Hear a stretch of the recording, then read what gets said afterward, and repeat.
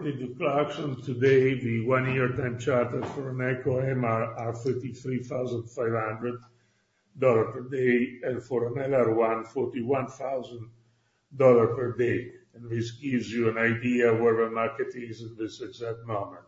As you can see from the graph, we still have room on asset values for some increase. If we move on to the Ukrainian situation,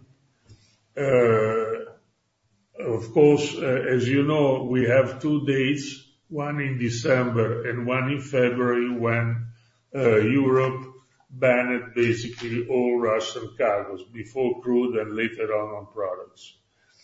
This is both clearly EU imports slipped to very low levels, and the Russian oil exports slipped to 16% in January 2023, compared to 50% in February 2022. And Russia has been looking for buyers somewhere else, and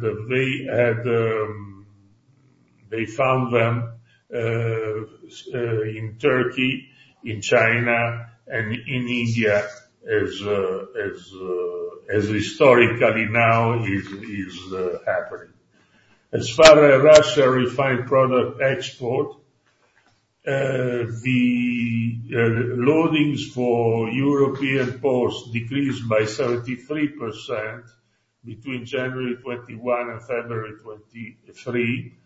Turkey increased by 191%, and Africa in general increased by 664%.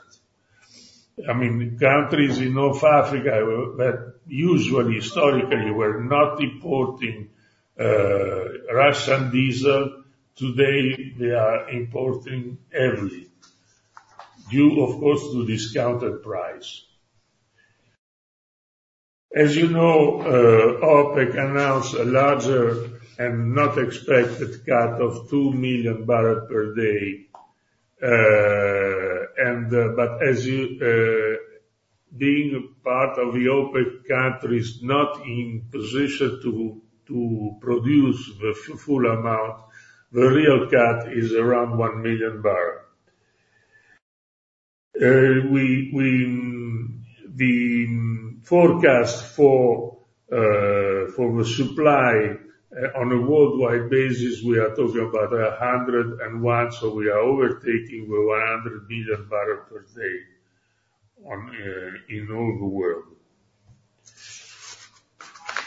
Going ahead, COVID is a story of the past, and we hope is not anymore an element of impact. Also, China now, as you know, is opening up, and we already start seeing the result of it.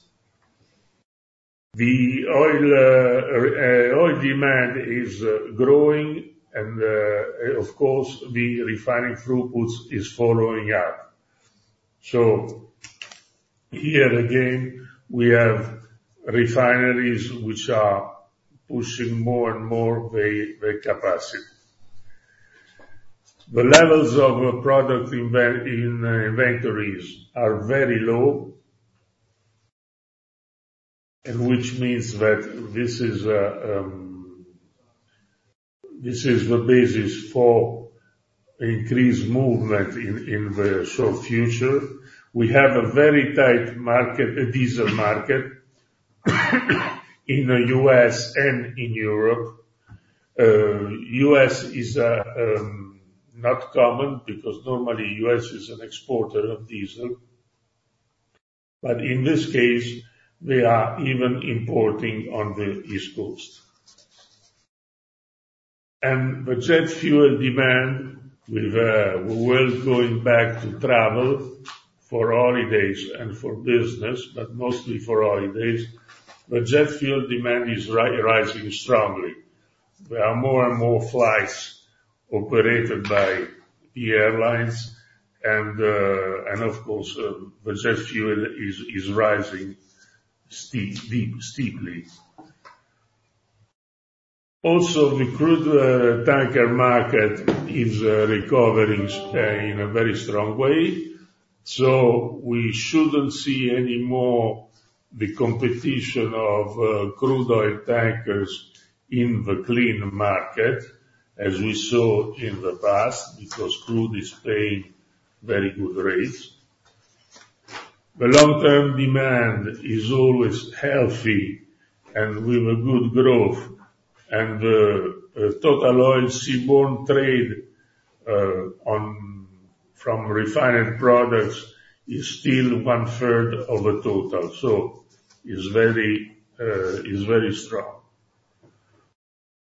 We have the usual changes in the refinery landscape. This is a slide you know very well. The growth of the refining capacity is mostly concentrated in Middle East and Far East, which means very much far away from the market, the consuming markets.